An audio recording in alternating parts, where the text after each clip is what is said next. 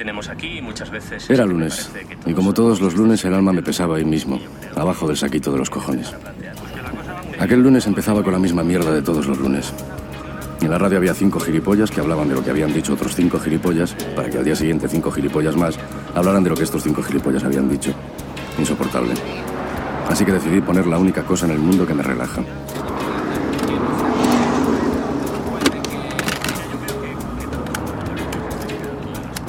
Sentado en un barranco estoy mirando al horizonte, pensando en el ayer, en el porqué de mis enfoques. Sin retoques hago rap para vibrar, para dar por culo. Mudo si no escribo y muerto si no estoy contigo.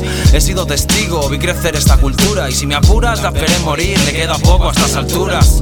Fluyo sin mesura, como muchos ya quisieran, pero no es tarea fácil. Camionero en carretera, al que en casa nadie espera, al que curra con acero o el que vive bajo cero, pero saca una sonrisa, un ahogado por la prisa. Cambió mi perspectiva, igual que la Torre de Pisa. Pues claro, crecí a marchas forzadas, vi la muerte siendo un crío y se escaparon mis hadas. A patadas abrí las puertas del juego y nadie puede cuestionar mi amor al rap, repito, nadie.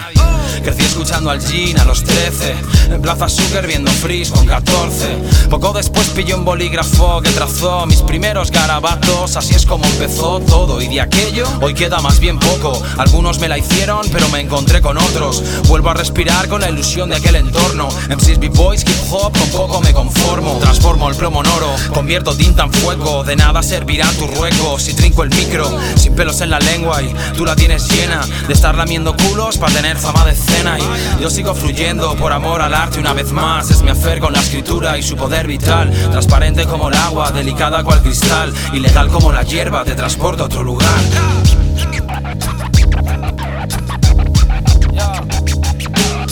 Estoy mirando al frente y a la vez atrás, cambiando de enfoque, destapando pura realidad. Si todo cambia cuando miras, depende del prisma en que te fijas. El espejo escupe la verdad. Estoy mirando dentro y sacando fuera piedras que lanzo y tengo trucos bajo mi chistera. Si todo cambia cuando miras, depende del prisma. Este transfoco da un enfoque no apto para turistas.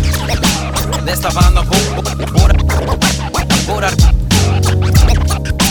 destapando pura destapando pura realidad.